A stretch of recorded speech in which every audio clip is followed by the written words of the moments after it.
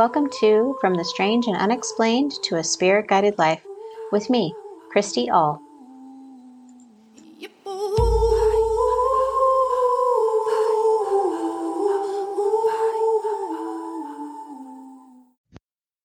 Let's talk about telepathy. I don't know about you, but I have heard through the years there is this mother-child bond or twin sibling bond where, your mother needs to, has this realization that she's supposed to call you or that something is off with you, and she suddenly calls you to check in and come to find out that you're having a very stressful time, or that you are um, in danger, or something in your life is happening, and there was this connection and something that told her, one, that told her that she needed to call you, or two, that the child in the situation had been reaching out telepathically, mentally, to their parent. Doesn't necessarily have to be the mother, it can be the father or a close relative, had been reaching out mentally to that family member for help, as if they were internally calling out. And then suddenly, on the other end, on the receiving end of that message, they were like, oh, I think I need to call Sally. And those are really some standard examples of telepathy. As far as twin siblings go, oftentimes you see videos and interesting information about how one twin can feel something that the other twin is feeling, either physically or emotionally, but that they have also the ability to finish each other's sentences. It's as though they can hear telepathically what their sibling is going to say and then complete the sentence before the sibling ever says it. To me, that is absolutely fascinating. And telepathy has always been a curiosity of mine. I can't say necessarily that I'm exceptional at it, but what I did learn that is very important in this recent class that I took in the beginning of summer was that telepathy can be viewed from two different sides. You can be either a really good receiver, like a receiver of the message, or you can also be a really good sender, as though I would be sending someone a message, and but I have a challenge of doing both in that, at least during the class that I was taking. It was kind of challenging, but so is any class when you're starting something for the first time.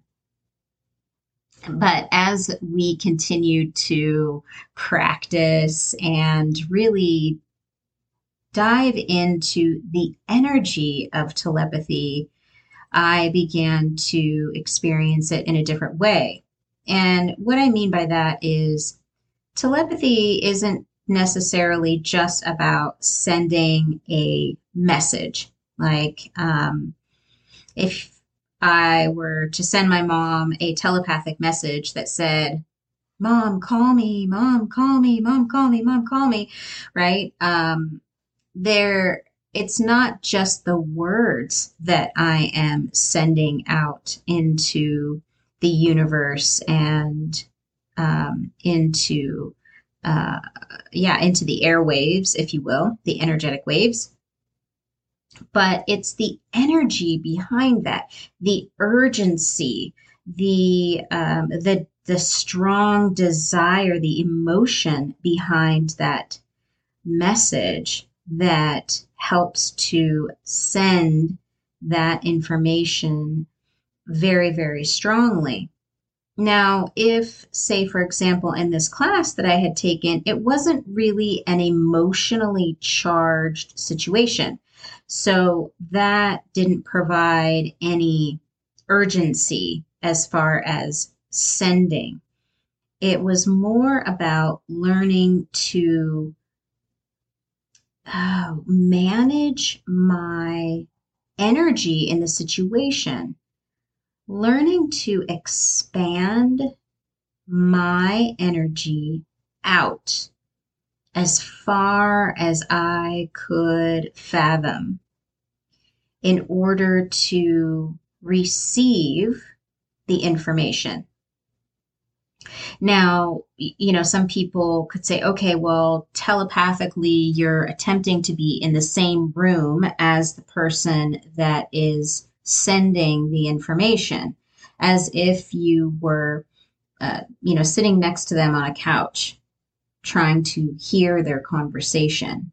So that can be a way in which you can receive by putting yourself in the same room.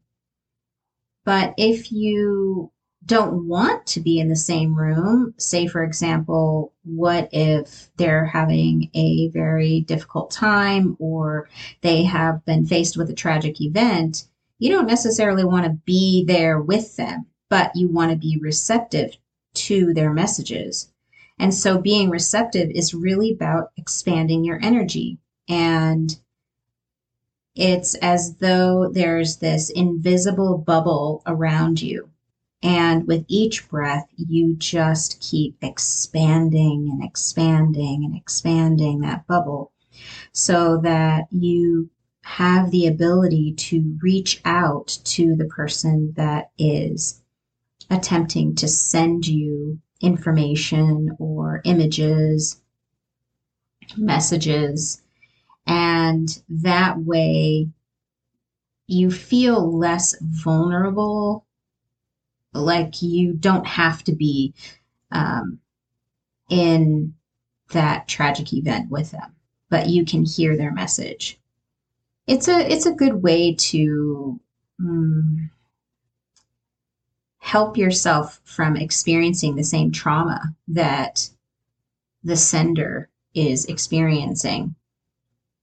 Because, gosh, how horrific would it be to suddenly be put in the car with this person who was just in a car accident? Now, that information may come later, or it may come from them as they are sending it to you. But let's focus on the message and not necessarily the event, because the event can be interpreted completely different than what the message is. So essentially what I learned about telepathy is that it's about expanding your energy, being open to receiving the messages, and doing your best not to manipulate the information when it's received. You just receive it and accept it as it is, which can be challenging because our ego wants to step in and is like, no, that's not it. You're doing it wrong, and talk you out of the information that you get.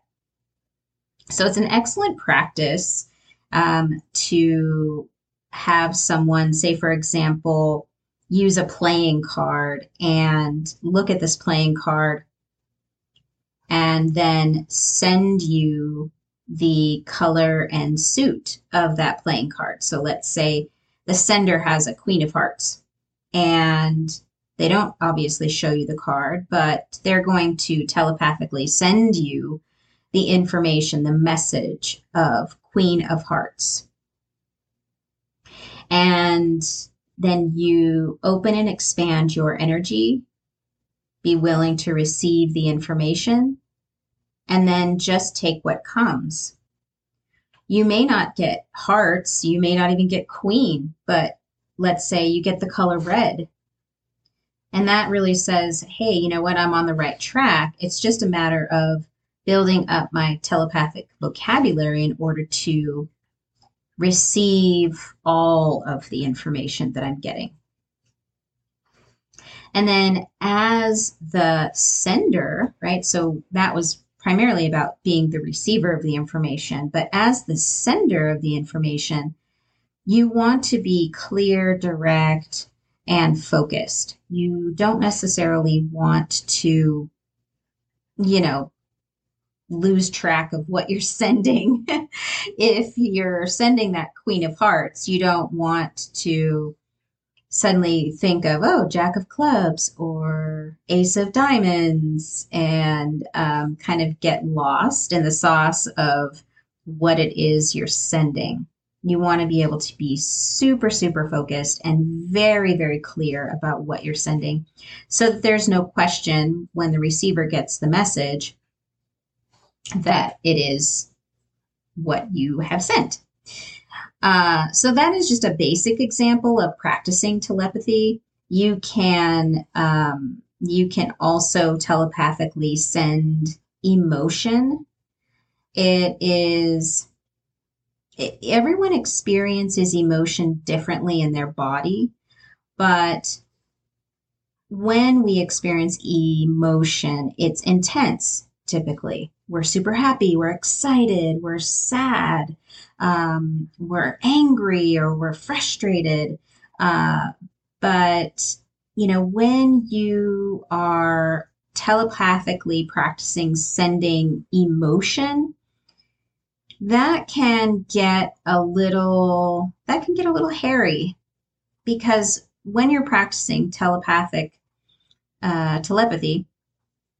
it can feel like you guys are getting tangled in each other's energy. So I would say, for the sake of practice, I would really focus on benign things like playing cards or images, and really feeling the color or the shape of what is being sent.